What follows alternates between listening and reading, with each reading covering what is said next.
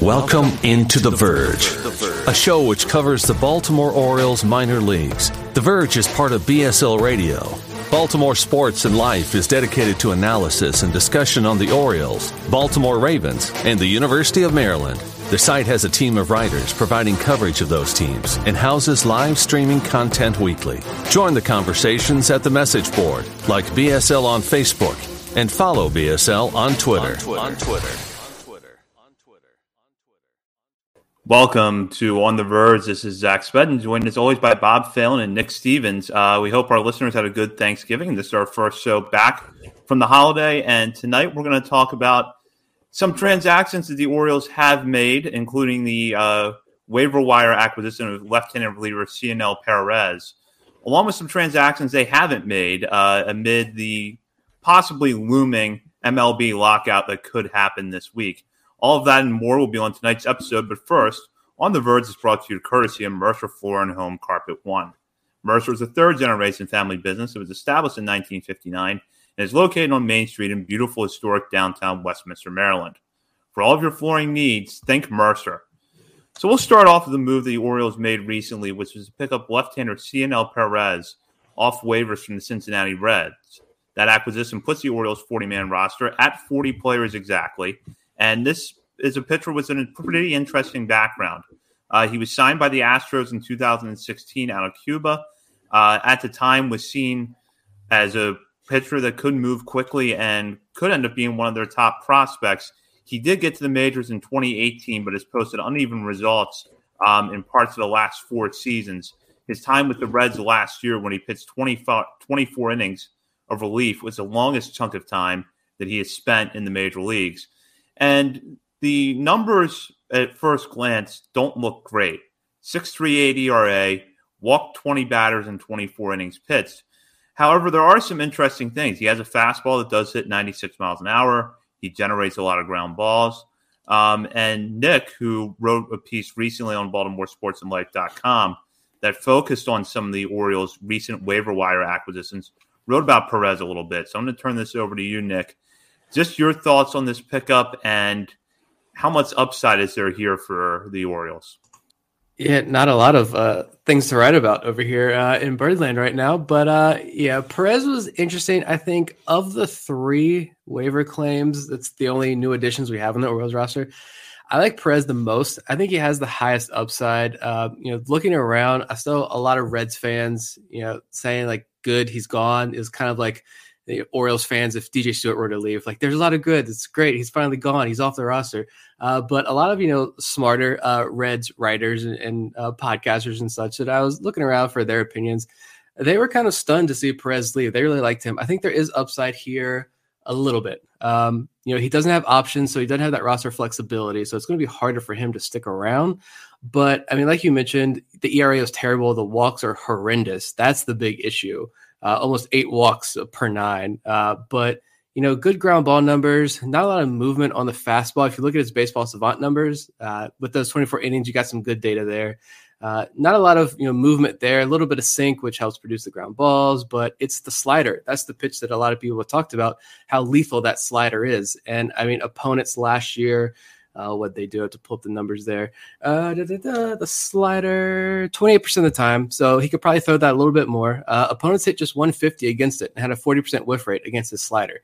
So, I mean, if that plays well, maybe more sliders, fewer fastballs, clean up that command, there might be a little bit something there, but it's interesting. He's got upside. It's something. This is a Michael Elias guy, so he's going to be given every single opportunity he can to stick around, even without the options.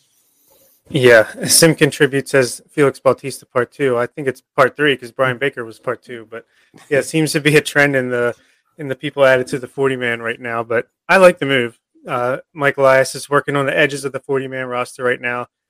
Not make every team's podcast is talking about the big splashes they made in free agency. We're talking about a waiver claim we made last week. But I do like him. He's got some good numbers in AAA. He's got good ground ball percentage over 50%, good strikeout percentage over 20. Like Nick said, it's all about those walks. And, using that slider more, hopefully we'll get more swings and misses and could be a Paul Fry replacement. We'll see what happens with him with the non-tender deadline coming up very soon. And Yeah, I think he's got a chance to help the bullpen this year for sure, but there's also a chance that he could be DFA'd at some point later on this offseason. Yeah, it's always hard to tell with waiver claims if they're going to stick around, and there isn't much roster flexibility here. I would give Perez a decent shot at making the roster right now just because the Orioles really have not done much to address their pitching and the fact that he is out of options, whereas most of the other pitchers are sort of on that fringe between making the Major League bullpen or starting your back at Norfolk have at least one option left.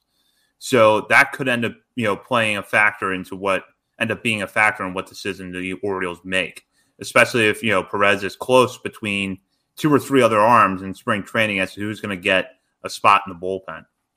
Yeah, the only thing else with Perez that make you say, I'm not entirely sure is like with Paul Fry, he was that good like reverse splits guy, so he was good against righties.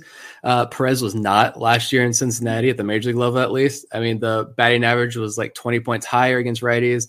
The whip, he had a 1.39 whip against lefties, but a 1.91 against right-handed hitters. Right-handers hit him pretty well, but I mean, overall, like you look at the, barrel contact, average exit velos, those aren't really bad at all for Perez. So guys didn't really hit him hard. It was easy to get on base against him with a near 20% walk rate. So, I mean, that's horrendous, but the walks also weren't that bad in AAA. They were more what you'd see from major league relievers. So maybe he's just a 4A guy, which could be the case. That's probably the most likely scenario. He's just a classic 4A guy, but if the Orioles are able to do something, then they got somebody from a waiver claim that can contribute. Yeah, I was going to say this year will determine if he's a 4A guy or if he's a guy who just needs his things to click a little bit more, and hopefully Chris Holt and company, Mike Elias, they can get back on the same page as them, could maybe turn that page a little bit, but I think we'll find out. So we'll move on now to talk about the non-tender deadline, which was moved up to Tuesday, November 30th. So that's tomorrow. With the likelihood that we will be facing a lockout later this week, the league and the Players Association decided to move that deadline up so that it could take place before the expiration of the current collective bargaining agreement. We talked about possible non-tenders a few months ago on this show, and there have been a lot of changes since then as Pat Valaika and Pedro Severino were DFA'd, taken off the 40-man roster, and in fact, Severino has since signed with the Brewers, so we know that chapter is closed. But there are still some players that seem to be on that bubble or where the Orioles are going to have to decide whether to make major financial commitments relative to their payroll for next year. So Trey Mancini, John Means, Anthony Santander, Paul Fry, Jorge Lopez, Tanner Scott are among the players where the Orioles will have to make a decision here over the next 24 hours. A lot of them, if not most of them, are likely to stay put, but there still could be a few moves. And I'll turn this over to Bob. Just seeing how things look right now, do you think that anyone out of that group is non-tendered or perhaps even traded before the deadline happens? And if so, who could it be? I think the more and more the offseason goes on, the more I think Paul Fry is going to be non-tendered. I just don't think, he had a great first half of the season, but he struggled mightily in the second half, couldn't even get it together in AAA, and it seems like they've brought in some guys that maybe could at least match what he was doing in the second half of the year. At least it'd be hard not to. And I'm really nervous that Trey Mancini is going to get non-tendered if they can't find a trade partner for him, and I don't want to be around when that happens for Orioles Twitter, but it just makes me nervous. $8 million. It seems like that for the Orioles is more than Corey Seager's making from the Rangers. So Jorge Lopez, I think, is another option to be non-tendered, but I do think he gets another shot to make it into bullpen for the Orioles next year. Yeah, Trey Mancini. No matter what happens, that's going to be I'll keep it clean. We haven't had to put the explicit tag on an episode yet. I think everyone left on the roster that is ARB eligible is going to get tendered a contract except Paul Fry. I like Baker and Perez better, who the Orioles just got off waivers. I don't see anything that tells me that Paul Fry is going to be able to figure things out and turn things around next year. This is just what happens with relievers. They come and go quickly. And, if we don't know if anyone came calling for Fry at last year's trade deadline, but if they did, the Orioles really missed that opportunity because he didn't even finish the year in the major leagues, and he couldn't strike guys out in AAA. He couldn't get anybody out in AAA. He had an ERA of like almost 8. He walked more guys than he struck out there with the Tides. So, I mean, you could say $1.1 million is his estimated salary. Like, is that a lot? Absolutely not. You can find 2 pieces for that price. Honestly, that would give you Paul Fry production. So I don't see the Orioles paying $1.1 million for that. Jorge Lopez, I really want to see him stick around in the bullpen. And I know Brandon Hyde loves him. And I know a lot of people around the organization do love Jorge Lopez. I know a lot of Orioles fans like him when he's in the bullpen or only going like 3 innings as a starter. But does the front office like Jorge Lopez? Because if not, then I could see him being non-tendered as well. But Paul Fry, I think, is the definite one. Right now, he's probably our number 3 starter. So True. Yeah, Fry, I kind of felt like when the Orioles sent him down to AAA just about a month after the trade deadline, I sort of took that as a sign that there probably was not a lot of interest, because if there was any sort of bit of tangible interest just a few weeks before that, why would you send him down to AAA? Why not bury him in a low-leverage role in the bullpen and see if he can figure it out in the major leagues over the last month of the season? So I agree. I think that he's going to get non-tendered. Lopez, I think, is a close call, and I won't be surprised either way. But my personal viewpoint is that they should bring him back in a relief role next year. And something tells me that they're going to do that because they made that move late in the year, seemingly setting the stage for him to transition to a bullpen role full-time in 2022. And the early results over a small sample size were really promising until he got hurt. If Lopez had finished out with a strong September, we probably wouldn't be having this conversation right now. yeah, I agree. And that's a good point about Fry and getting sent down and all that. I think that's definitely the case. Maybe the interest was more in Tanner Scott than Paul Fry, and that's why we didn't see the deal. Could either of you see a scenario where Orioles fans are maybe, as every fan of every team does, maybe we're overvaluing a guy like Santander a little bit, and the Orioles are not going to be able to move him. Maybe they've tried to trade him. They don't. And he's almost $4 million, I think. Could he be a non-tender candidate? And they keep DJ Stewart around. I think they have to at least value him. $4 million is not a lot of money. I mean, it's possible. We are fanatics for a reason, but I think $4 million is reasonable, even if he only gives you the numbers he gave you last year with the upside that he showed in 2020. It's worth it. If he's not worth it, then we're in big trouble. Yeah, they should tender him a contract, although I wouldn't be entirely shocked if he was non-tendered. I just see it as very unlikely, and I think he should be tendered a contract because if he gets you 2019 numbers for $4 million, that's fine. There's not a lot of long-term trade value there, so it makes the decision in 2022 hard. But I think for right now, you bring him back. And as I've said before, put him out in right field, see what he does, and you pull the trigger on a change there when Kyle Stowers shows that he's ready to take over every day in right field.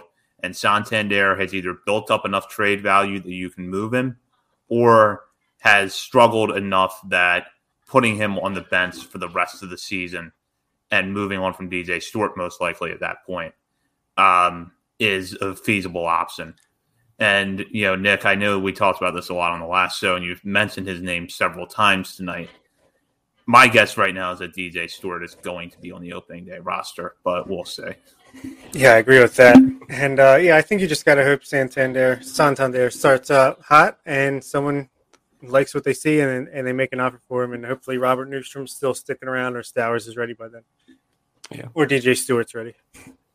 I'm just trying to throw stuff out there and expect chaos. That's all. I think, honestly, it's going to be pretty quiet over the next day. What do we got? Day, 48 hours, a little less than 48 hours, whatever, till lockdown. I think it's going to be pretty quiet from the Orioles front, but expect the unexpected for the Big Brother fans out there. Hey, that's me. So this is actually a good transition to a listener question we got in our Patreon group chat from Vivek.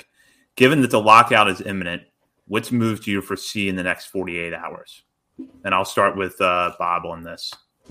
Yeah, all these signings the last 2 days, they say it's because, it takes about 48 hours to finalize the contracts and do the physicals and all that. So that's why there's a flurry of free agent signings right now. But I'm wondering if the Tuesday and Wednesday are going to be when it's time to do some trades and get that action done before the lockout. So I wouldn't be surprised if once tomorrow hits and the non-tender deadline passes, if you might see a flurry of trades, and hopefully the Orioles will be a part of that so we have something to talk about next week. So that's what I would expect. Yeah, that's what I had down. I said, I don't think it's going to be a free agent signing. I think the Orioles are going to wait until the dust settles and you can resume activities again or roster activity to, pick off the scrap heap there. But I do think maybe a trade happens. Maybe this is where they get a backstop, some sort of veteran backstop in a trade. I don't know. I know Jacob Stallings, I think, was just moved before we came on, and he was a name. He's a guy that I've enjoyed watching. I wouldn't have minded if the Orioles traded for him, but it seemed like he went to Miami. I think Miami gave up a fairly hefty haul for him. So, yeah, I think it's going to be a trade, but like a minor trade. Maybe that backup catcher to eventually Adley Rutschman or some sort of like back end rotation starter. Maybe they swing a trade for. I don't know, but it's not going to be anything super major. Yeah, that's kind of what I'm thinking too. I'm not expecting anything major to happen, and I think that if they do address the rotation in free agency, it's going to be sometime after the lockout ends, because what we're seeing in free agency right now is this flurry of signings, and most of your top starters on the market are gone. Kevin Gausman signed, Robbie Ray is signed, Max Scherzer is signed. I think Marcus Stroman's probably the best starting pitcher left on the free agent market. Off the top of my head, I'm not sure if I'm missing anybody, but he would be out of the Orioles' price range anyways. So, I think they probably make a move sometime after the lockout to add to the rotation if they're going to do it. I do think that we'll see, possibly some non-tenders like we just talked about, maybe a trade, and it's Mike Elias. So you got to expect that there's going to be some waiver claim somewhere along the line, to add to the friends of this roster. Cedric Mullins is getting traded, right? That's and John Means. Yeah, I think we know by now Mike Elias doesn't care what the fans think. He's going to do what he thinks is best and stick to that. But how fast do you think the Orioles sign Matthew Boyd after he's non-tendered by the Tigers? That seems like it's right up our alley. No, for him to give up like Dan Straley, like 2.0 over here with the home runs. I don't know. I had Matt Boyd is a no for me just because I went like 2 or 3 years with thinking that he was going to be some sort of like value fantasy play on my fantasy team. And that was a disaster. So I'm good. He had that solid half season in there, didn't he? Maybe. I wanted to really like him though. When I saw that name, my first thought was, oh yeah, that's happening. But yeah, I think the home runs are a big issue with him. And if you're a home run prone guy, I don't want you're not going to turn that around in Baltimore. So. Yeah, I agree. I actually think that if a Tiger comes to the Orioles sometime in the next 48 hours, it will probably be Grayson Grenier because he did just hit free agency. So there's one of your possible catcher options. Yeah. But yeah, I agree with Nick. I think that the home runs are a little bit of a concern with him, and Camden Yards is not the place to turn that around. Yeah. And Drew Burke said, do we really need 5 lefties in the rotation? I don't think it really matters if your starters are left and right, but it would be interesting to have all lefties. It's something different, at least. Give us the Orioles an identity. Yeah. John Means, Keegan Aiken, Bruce Zimmerman, Boyd. Alexander Wells, Zach Lothar, Matthew Boyd. And Alex Wells. You got Bauman in the bullpen. Bradish will come up. He'll be in the bullpen. And Grayson Rodriguez, closer midseason. There we go. This is a 70-win team, and we're going to crack that 14-team playoff. Here we go. 14 AL teams, right? We need something to talk about. That's what we need. We really do. Oh, man. So let's go another question from Vivek here. With a roster at 40 players, who's getting DFA'd so you have 2 spots open for the Rule 5 draft? And I'll tack a question onto this, which is how many roster spots are the Orioles actually going to go into the Rule 5 draft with? And Ben, who is also in the Patreon chat, asked a very similar question, which is, do you think the Orioles will select 1 or 2 guys in the Rule 5 draft? I'll start with Nick here. I said last week, or last episode, I think I said the Orioles are going to take 1, but they're going to go in with space for 2. I think you don't know how it's going to shake out. If there's another guy swings around back in the second round, that you had high on your list that you want to take a flyer on, of course, the Orioles are going to take him. So you're going to leave space for at least two. I say they take one. And I mean, you got guys like, I think Paul Fry gets non-tendered, so there's one. The three waiver claim guys, do all three make it? I don't think so. I think at least one, maybe they try to slip one of those through waivers and they get claimed. So there's two gone at least. Looking at the infield, what did I say? We talked about this last week. Richie Martin could be a DFA candidate if the Orioles like Fox. That could be one. And then I don't know, there's a lot of outfielders on there. Does Jorge Mateo stick around? I don't know. I know a lot of Orioles fans like him, but we'll see. But I think those are the easy ones probably, and maybe another reliever out of the Kresge or one of those guys, probably Crable. One of those guys. We'll see if both of them can make it or not. Yeah, I think they'll only pick one player in a Rule 5 draft, like Nick says, but they'll leave two spots open just in case someone slips through the cracks there. And then they also have to make room for two catchers on the 40-man. So let's see. We got four guys we got to get rid of. Richie Martin, we hardly knew ye. Brooks Kresge, see you later. Paul Fry is non-tendered. And one more, I guess. Let's give the fans a break and get DJ Stewart out of here.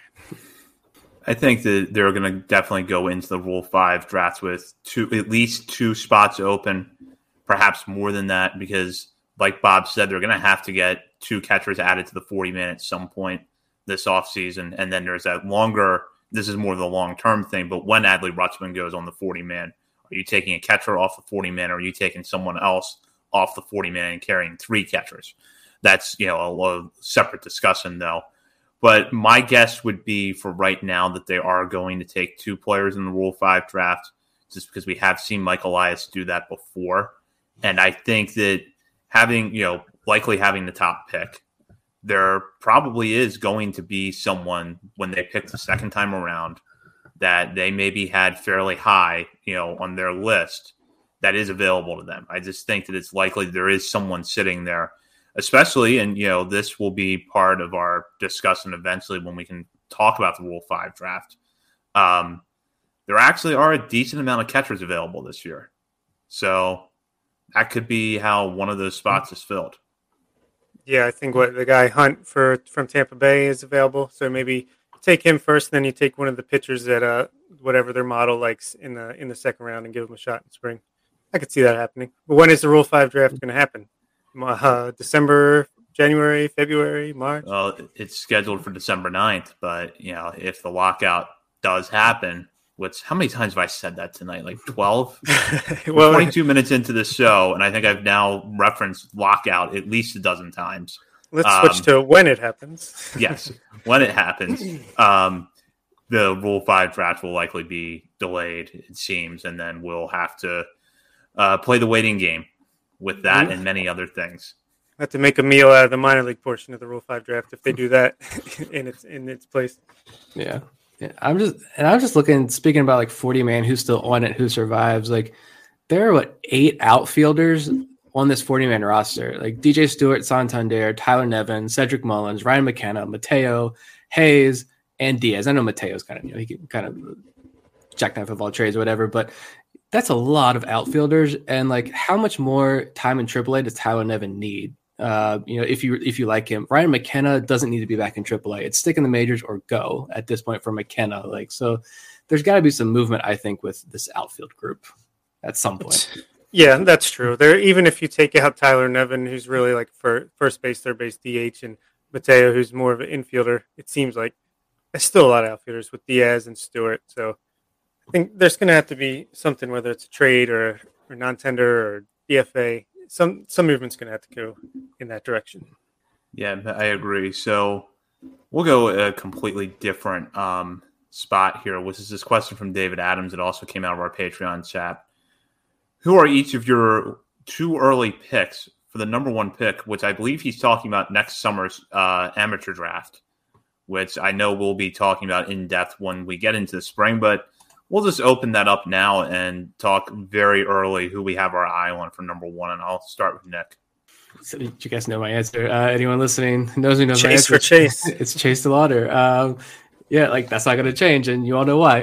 Like I don't bother with real like draft research until like mid-February, like a week before the college season starts. But then I just like binge college baseball for a month or so until like the regular season Major League Baseball begins. So I'm excited to watch a lot of these college guys and learn more about the high school guys, of course. But I've had a front row seat to DeLauter's career since he stepped foot on JMU's campus.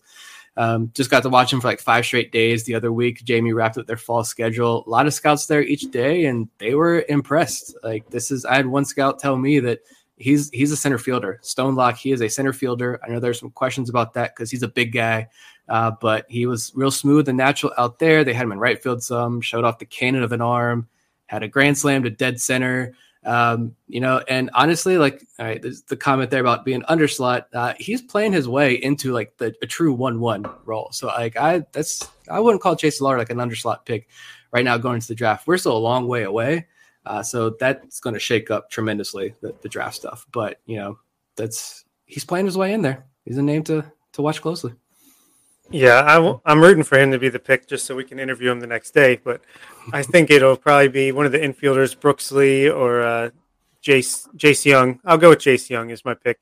I saw an early mock that had us taking him like before the season even ended last year, and I liked what I saw in that write-up. So as long as everyone performs the way they're expected to, I'll go with Young. I have my eye on Elijah Green, and I think the reason for that is that back around the time of the 2021 draft, Green's name was all you were hearing for who's going to go 1-1 in 2022. And then, like a lot of players who seem to fall into that pattern of hype, the temperature seems to have cooled a little bit in terms of him being 1-1. Now we're looking at all these other players, a few of which you guys just mentioned. I just still question, though, if he really puts all the tools that he's supposed to have together. Is it going to be hard to pass up on a center fielder who has that much power and is that athletic with the 1-1, especially if the Orioles think that their model for hitters can address the strikeout question? That would be really fascinating to me. And then I'm also curious to see if Drew Jones, the son of Andruw Jones, emerges as either a true 1-1 target or if the Orioles do decide to go under slot, and I don't want to open that can of worms just yet, but if the Orioles do decide to go under slot, could a guy like Jones be a good choice? Athletic, high scorer, hits from the left side, seems to have a lot to offer.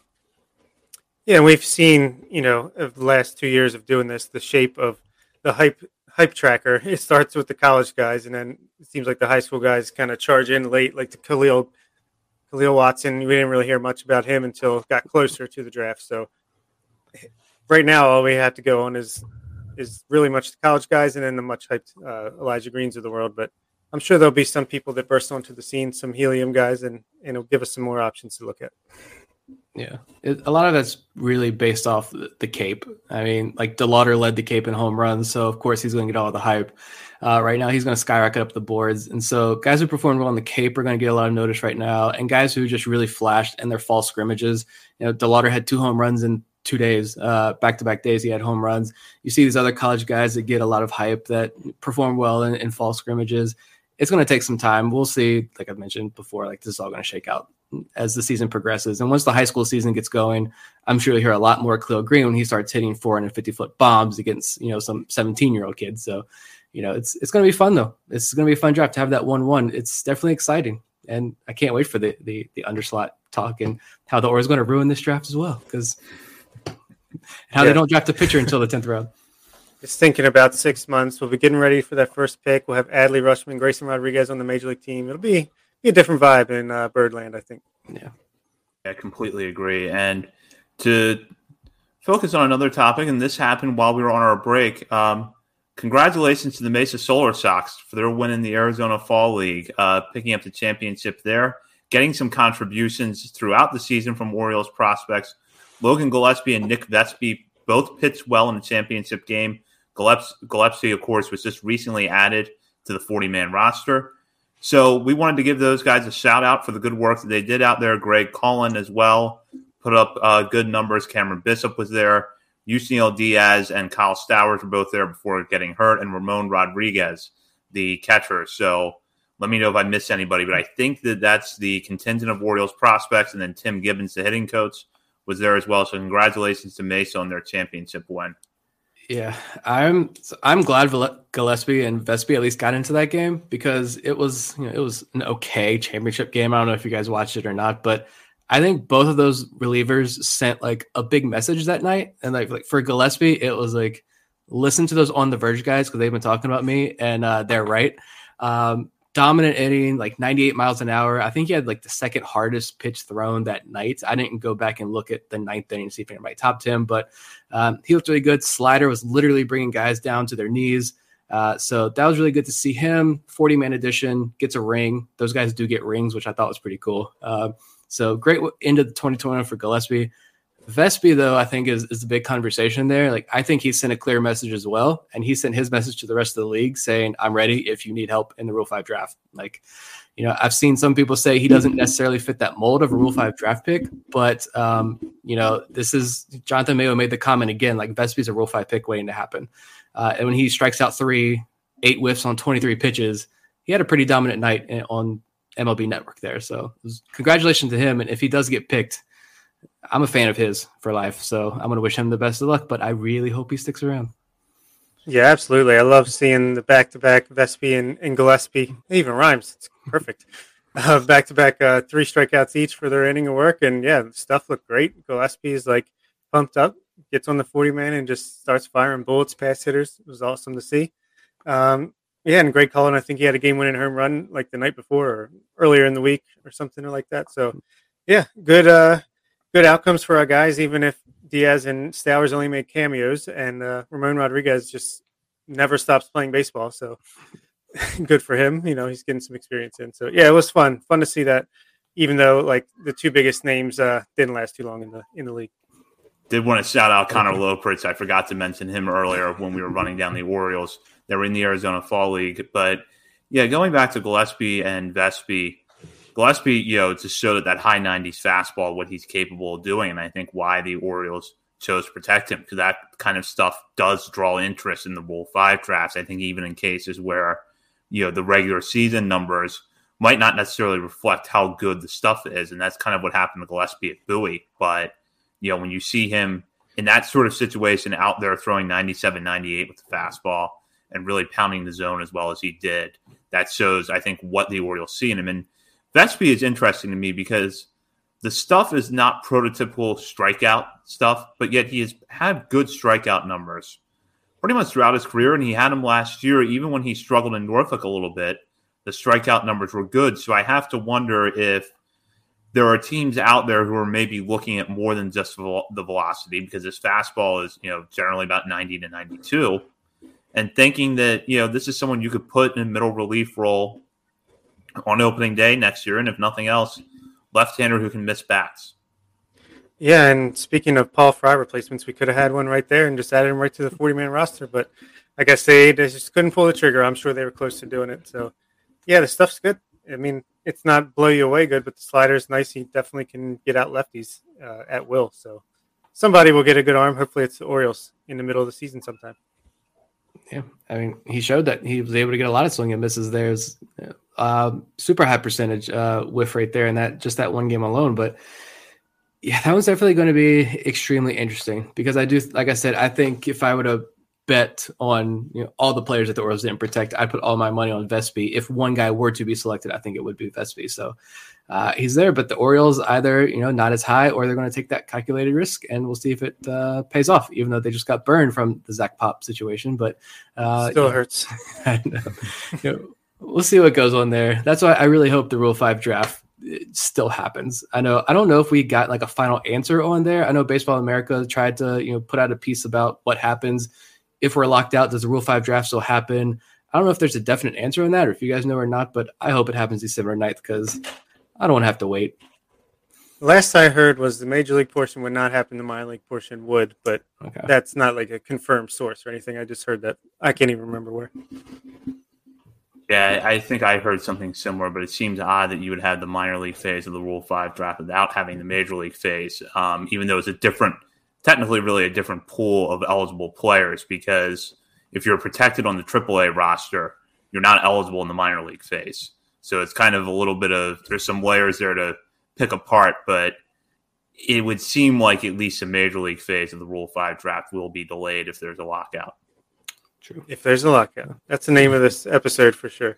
Yes. That's our bread and butter. The minor league phase. It's our bread and butter. Yes. We'll be good.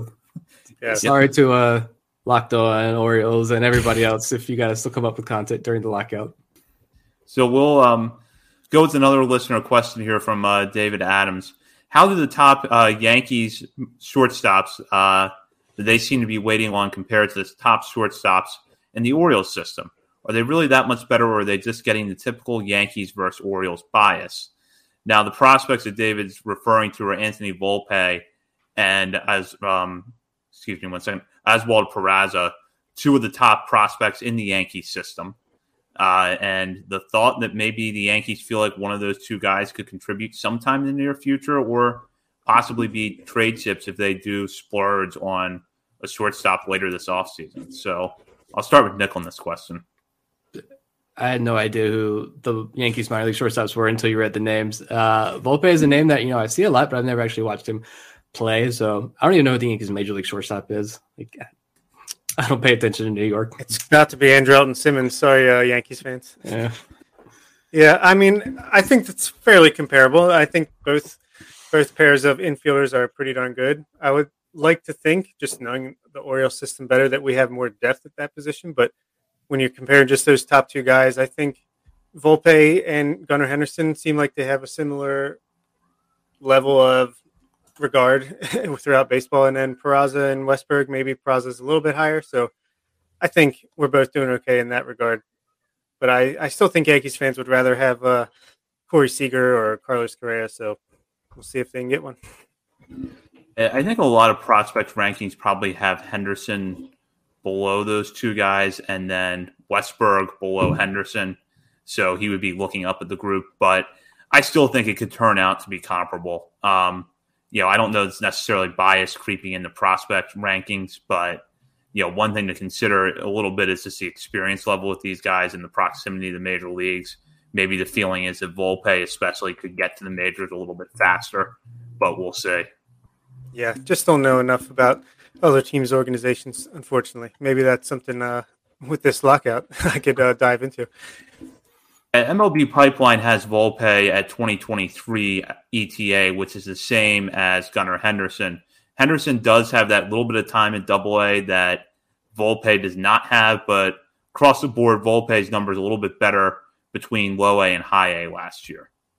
I know he's got a little more speed to his game, maybe a little bit less power, so I don't think they're one-to-one comparable, but I like our guys, as Buck Showalter used to say, so let's ride with Westberg and Henderson over here. Yeah, exactly, and see where it takes the Orioles. So we'll talk now about an article that is over on BaltimoreSportsAndLife.com because it's something we get questions a lot about, and this article, honestly, and it's not just because it was written by a friend of the show, Stephen Loftus. It's honestly the best article I have read on this topic since Adley Rutschman entered the Orioles farm system, which is, do the Orioles extend Adley Rutschman? And if so, how do they do it? And what Stephen did in this piece is he laid out three different scenarios for how the Orioles could extend Rutschman, what the average annual value might look like, who the comparables would be. And it was interesting because Stephen looked across the board, not just at catchers, to formulate this. And it's very in-depth, much more in-depth than what I think we can do justice with in our discussion. So I would encourage you to go read it at BaltimoreSportsAndLife.com if you haven't read it already. But we thought we would take a little bit of time tonight to discuss that because our listeners do ask questions about whether or not Adley Rutschman is somebody the Orioles could extend. And we have talked to people like Eric Longenhagen about that same topic before. So I'll start with Nick on this. Looking at the article, was there a particular scenario for an extension that jumped out at you as something you could see happening if the Orioles would pursue an extension with Rutschman? Yeah, so he laid out three options, buy out the pre-free agent years. Looking at his numbers, he said, so in his mind, you're probably looking at 6 years, $52 million to get Rutschman to free agency. Second option was buy out the pre-free agent years plus some options. And he said, you're looking at probably around 6 years, $70 million guaranteed, with the potential to grow to 9 years, $126 million if all three options were picked up, about $22 million a year in those option years. And then he says option 3 was the Tatis style mega deal, which he comped at about 12 years, $200 million. So, of course, like I am team player and get your money. I love seeing all these contract numbers roll in, get your money, pay these guys. So the Tatis mega deal, of course, would be the most attractive. I think a lot of Orioles fans would be very happy with that. But like you look at even Fernando Tatis, like he's already had more injury concerns. There's talk like, is he a center fielder? Is he going to stick at shortstop because of the injuries? They don't know.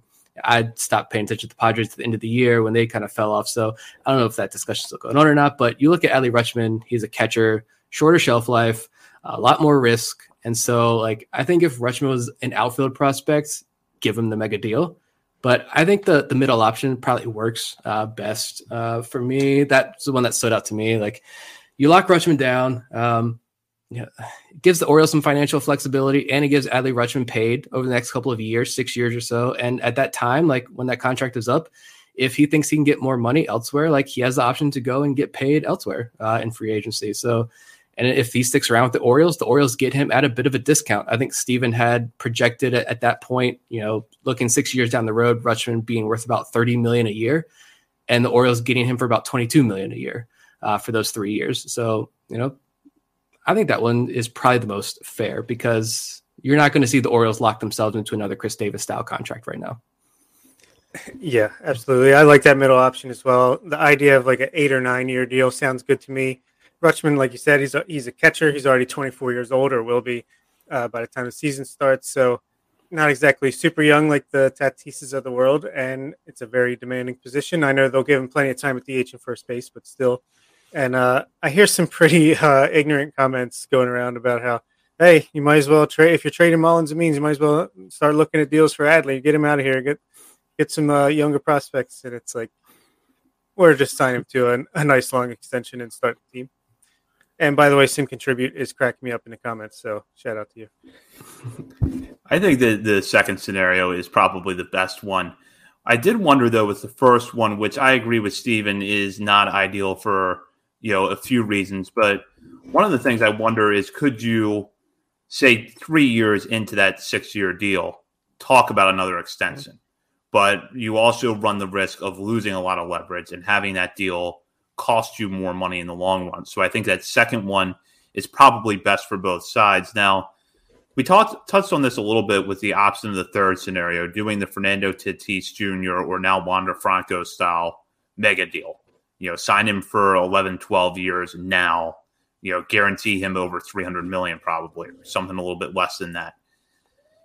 Do you have concerns when you look at the fact that some of the best catchers in the game over the last decade or two, really in Joe Mauer and Buster Posey, both retired fairly young, that maybe Rutschman's shelf life as a catcher, if you were to give him a 10-year deal, might really be 6 years, and that after that 10 years, that might be it, as far as him being, close to a top-level contributor or even, a little bit better than above-average player? I think if they locked it in for 10 years, that would at least give them a path to know how to manage it a little bit better. We're going to have him for 10 years, so let's just have him catch half the games, maybe not 120 games. We'll have him catch 80 games a year. Try to manage a little bit more, but it's definitely a concern at all times for a catcher like that. It's just so demanding. Maybe you try to transition him to a first base full time at a certain point, halfway to 3/4 through the contract to try to manage it. But definitely a concern, but it wouldn't scare me. Sign him. Let's get him to stick around here for a long time. Yeah, and Buster Posey, I'm wondering if that's like a little bit of a unique situation because then he sat out 2020 because of COVID, and then maybe he got a little taste there of what post baseball life is like, and said, I'm gonna had one more really good year, and I got a couple really high MVP votes from some San Francisco writers, but he had a good year, and he says, all right, I'm gonna go, I'm just gonna go ahead and call it a career now. So I wonder if COVID didn't happen and he didn't have that 2020, would he still be playing as a first baseman in San Francisco? I don't know, but yeah, and you wonder how much is that catching position going to change over the next couple of years as well. So I don't know. I just don't see him. I don't see the mega deal happening at all. That's way too long for a catcher. right now. Those guys, you never know what could happen. We don't want to think anything bad about Adley Rutschman right now and talk about injuries in the future, but like they're the tools of ignorance for a reason. Like it's a crazy position to play and it takes an extreme toll on your body. So paying a catcher $300 million over 12, 14 years, I don't see the Orioles doing that at all. Yeah, and I think that's why, in general, we haven't seen a ton of extensions for catchers. Buster Posey got one fairly early in his career, as did Salvador Perez. I think Perez got one was less than a full year of service time with Kansas City, and obviously that worked out for the Royals, and Posey worked out for the Giants, but there are, real risk factors there. And I think that, if, like we talked about earlier, if Rutschman was an outfielder or played a less demanding position, you would probably go for the mega deal now. And I'll put this scenario out there. It feels like at some point we are going to have real concrete rumors on an extension about Rutschman just because that is a track with a young player. And I would have to think that although a lot has changed since Manny Machado was early in his major league career, that the Angelos family maybe will have learned that lesson a little bit and realize that there's a reason why you do these extensions early when you have an elite prospect like this and get Rutschman locked up. Now, would you guess that those rumors start between now and when Rutschman makes his major league debut, or do you think he comes up, plays his rookie season, maybe even plays his first full season in 2023 if he's not on the opening day roster this year, then you start to hear about it a little bit? I think off season, this time next year, it's like really starting to heat up. If it's not going to happen, I feel like pre-arbitration, then I don't think it's going to happen. And who knows after the new CBA, how soon will he be a free agent? If they switch it to age 28, then we only have him for 4 or 5 years. So yeah, I think after the 2022 season, as long as he, it gets adjusted to major league play, as we all think he will, then that's when I think you'll start to really hear the rumors swirling. Yeah. See what this new CBA looks like, get all the details and everything with there, get all that settled, let him get his feet wet in the major leagues, and then we can talk business. I genuinely think, I'm not drinking that much Kool-Aid here. Like I genuinely think next offseason, we're talking about real free agent signings. So I'm wondering if maybe, you kick off the offseason with a big, Adley Rutschman extension. Would that signal to like some other free agents like, all right, the Orioles are ready. The Orioles are going in. They're ready to start winning now. Maybe they'll feel more comfortable at signing a deal with Baltimore. Like, I don't know if that has any impact or not. That was a thought that comes to my mind, but that could be a big kickoff to a pretty big winter for the Orioles, given him and his extension. So we'll have to see, though. I don't know. And I feel like it would signal, and it seems like to me that finally with the power going to the Suns, that the Angelos are just hired the guy they think was right for the job and let him do the best job that he thinks he can do. So if they sign Adley to an extension, then that just signals to me that they are letting Mike Elias do his thing, and that's part of the job. Yeah, you don't want to just make statements with moves, but I think that there is a reason that you want to go in and try to make a decision like that early, because you do want to send a message to the rest of baseball that we have invested a lot of time and money into basically building this rebuild around a core group of players, with Adley Rutschman basically being at the center of that group. And he's going to be here for the foreseeable future, and we're going to build this team around him. And, you could even start to, make moves towards that now if you wanted. If they do want to talk about an extension for John Means, or they want to look even at giving Cedric Mullins a contract, just something to show that they are investing in the core that they have. I think that's going to give free agents confidence to sign here, because right now, if you were approached, if you're Carlos Correa and the Orioles offer you 10 years, $330 million, you might turn it down just because, 2022 and 2023 don't look very good. And where's the money going to be to lock up the rest of this team that, you're supposed to be building around me? That's a pretty good point. Yeah, and I like that. I think maybe later in the year, we start it slow. That John Means extension does happen. You solidify a rotation piece there. Rodriguez comes up. He has a good rookie year. Talk extension about him later on, but you've got two solid pieces right there in your rotation. You lock down your catcher. let's hope Mullins. I mean, Mullins still scares me. I'm not going to lie about what his career path looks like. But if you have two young core pieces in the outfield, this offense, the Orioles offense, is actually it's fun to watch. It's pretty good offense. I think it's a solid core there. And you lock that down with Adley Rutschman as the main centerpiece, the bridge that brings all this together. I think free agents are going to want to come to Baltimore at that point. They're going to realize they're serious, and we can finally start talking about winning baseball in Baltimore. We're that close, but again, this offseason, though, is going to be another of setting up for that offseason, which I know fans are done. They're done with it, and I get it. Yeah, and I really think they should, and maybe they will, lock in John Means before spring training or before the season starts. A 6-year deal, $52 million. I think there was some other left-hander that just signed a 6-year extension, kind of similar in that regard, to kind of set the tone on that. But lock him in there, then extend Adley after next year, and maybe even at that point, Ryan Mountcastle, you want to just lock him in through his arbitration years, stabilize his money, and you're off to the races. So a question here from Simkin Tribute. High free agent salaries scary for O's when they attempt to flip the switch. So do you think that is going to be an area where the Orioles freeze a little bit? Like, we're ready to start kind of building this young nucleus and we're ready to add talent, but we're not ready to go after that top tier free agent. We're free agents. Free agency is always a risk with that. I feel like, prices are constantly going up, and that's why it's not really what I would do if, like the Texas Rangers are doing. They're kind of setting their foundation through free agency.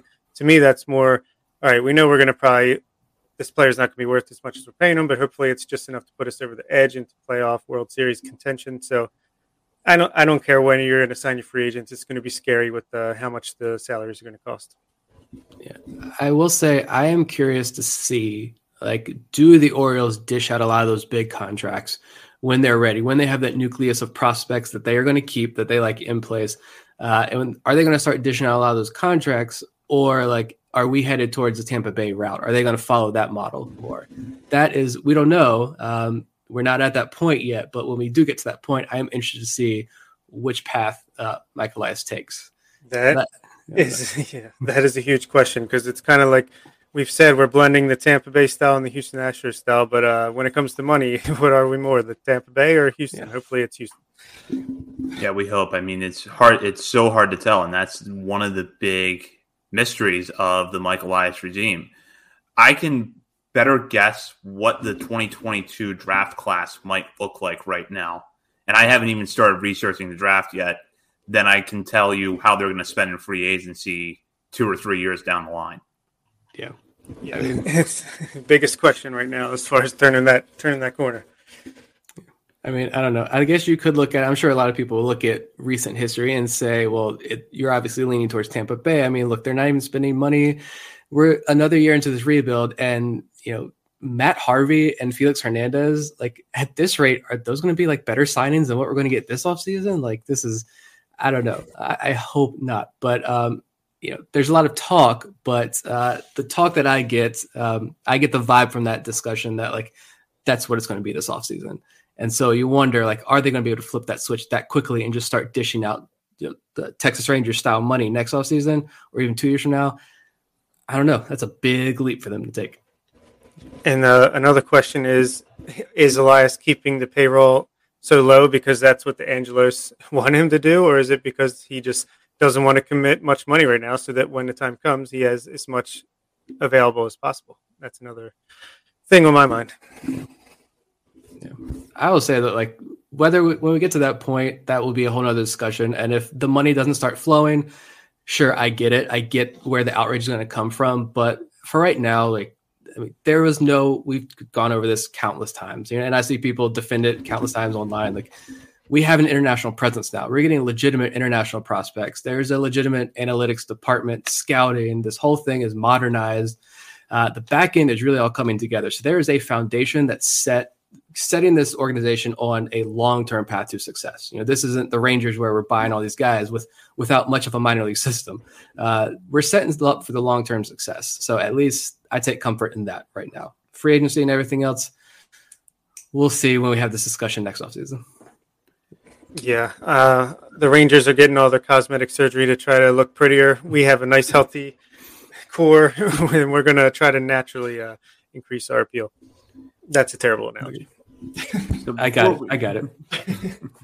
Before we wrap up tonight, we should probably address like what has been happening in baseball really over the last 24 hours, which is a lot of free agents trying to signing before the lockout.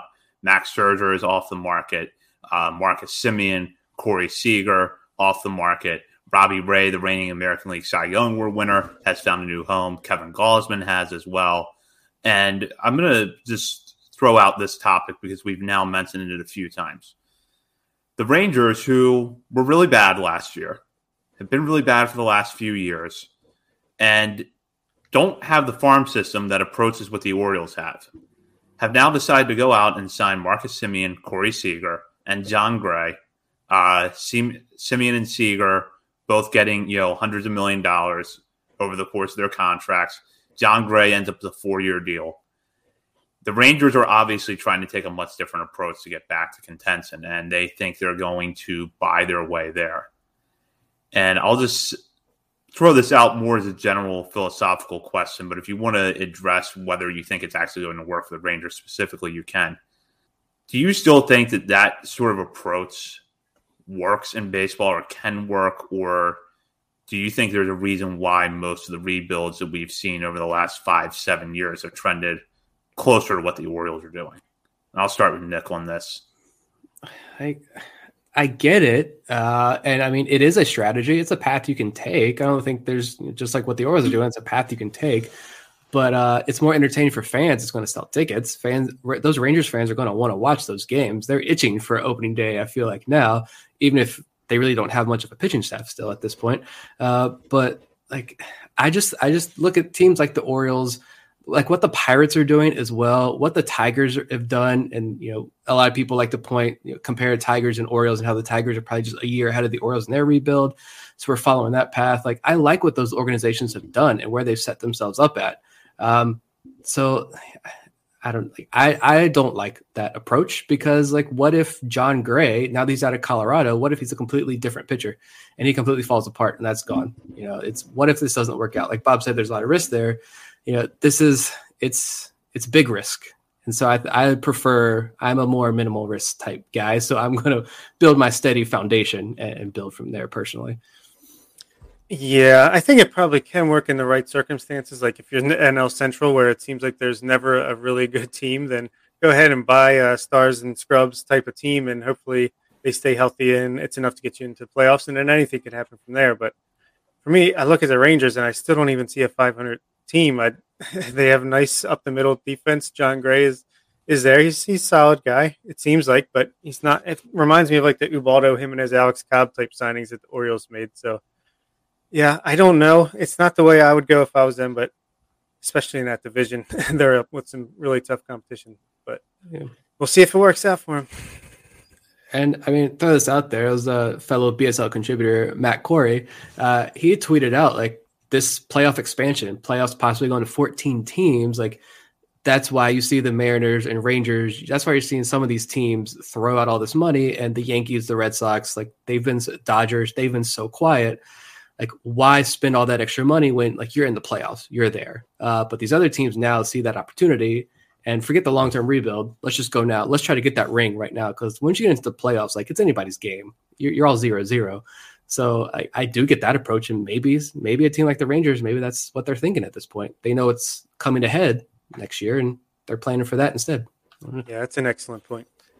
That is a great point. And it will be interesting to see if when expanded playoffs happen, whether or not we start to see the shift towards that a little bit, where maybe rather than playing for that draft pick, so to speak, you're now kind of playing to the margins every year, because if you're around 500 and you pick up a free agent or two the following year that does hit, you're probably in the playoffs.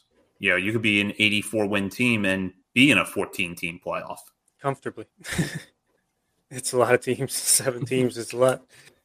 Yeah, there's going to be a lot to unpack this offseason, and while a lot is happening, we're really barely getting started, not just because of the looming likelihood of a lockout, but everything that could result from it. We will be back next week, lockout or no lockout. We will be back next week, and we will be back every week with coverage here at On the Verge. In the meantime, continue to follow us on Twitter at BSL on the Verge. Check out BaltimoreSportsAndLife.com for all of the latest Ravens, Orioles, college sports, high school sports coverage, and more. Be sure to join the message board and participate in discussion with fellow readers and BSL contributors. For Bob Phelan and Nick Stevens, this is Zach Spedden. You've been listening to On the Verge.